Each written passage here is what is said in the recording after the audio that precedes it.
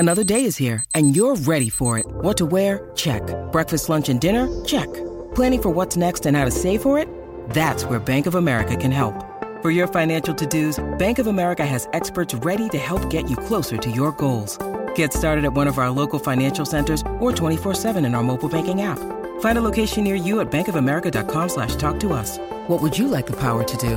Mobile banking requires downloading the app and is only available for select devices. Message and data rates may apply. Bank of America N.A., member FDIC.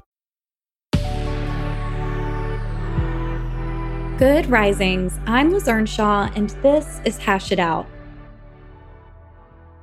Today's listener question is, Dear Liz, my fiance and I are getting married next month, and I am so frustrated. Every week, my mother-in-law has a comment about the wedding and our decisions.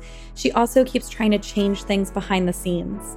Last week, she went as far as to call our caterer to change the sides that are going to go along with the entree. And earlier today, I got RSVPs to the wedding from people I never invited.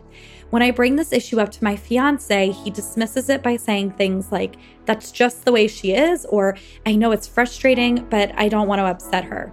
I totally understand that he loves his mom, but I feel that he's forgetting he loves me too. What should I do? When we think about healthy relationships, the basis of them is security. Secure relationships help us to feel free because we can rely on our partner to back us up should something go wrong. And when we aren't sure if we can rely on our partner, our relationships become a place that feels insecure.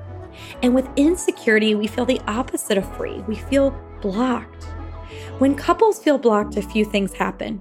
First, they distance themselves from each other. This is a sense of my partner does not know how I feel, or even further, my partner does not care how I feel. This experience feels awful, and if not dealt with, can lead itself to something that John Gottman dubbed the distance and isolation cascade. The distance and isolation cascade moves in a few steps. Stage 1 is that you view your relationship problems as severe and almost impossible to fix. Stage 2, you start talking things over with your partner, but every time you do, it doesn't really work, so it seems useless. So instead of communicating about the issues, you decide to stop talking things over with your partner and you try to just manage it on your own. Stage 3 is that you start leading parallel lives. You may still be together, but you barely connect. And stage 4 is loneliness. Although you're still in a relationship, you feel alone. As you can see, this cascade develops over time, and it will take you down a river that you are not signing up for at this stage in your relationship. You are signing up for closeness, not for distance. The second thing that happens when couples feel blocked is that they begin to become self-preservationists. They start to dig deeper and deeper within themselves towards their own position rather than opening towards their partners. From your note, it sounds like you and your partner are beginning to feel a lost sense of security around the issue regarding his mom.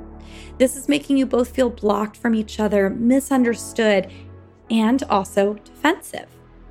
Now, don't worry, because you wrote in and because you're listening to this podcast, and hopefully your partner is too, I'm going to give you the paddle that you need so that instead of cascading apart, you can start rowing back in the right direction that you've intended.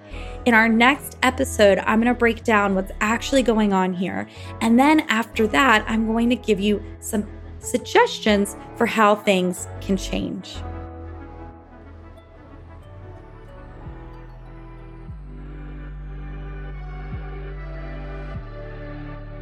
I'm Liz Earnshaw, the author of I Want This to Work, and you can find me on Instagram at Liz Listens.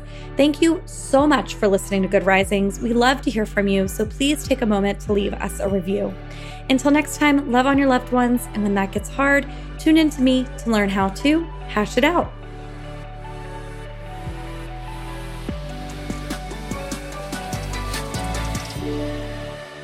Good Risings is presented by Cavalry Audio.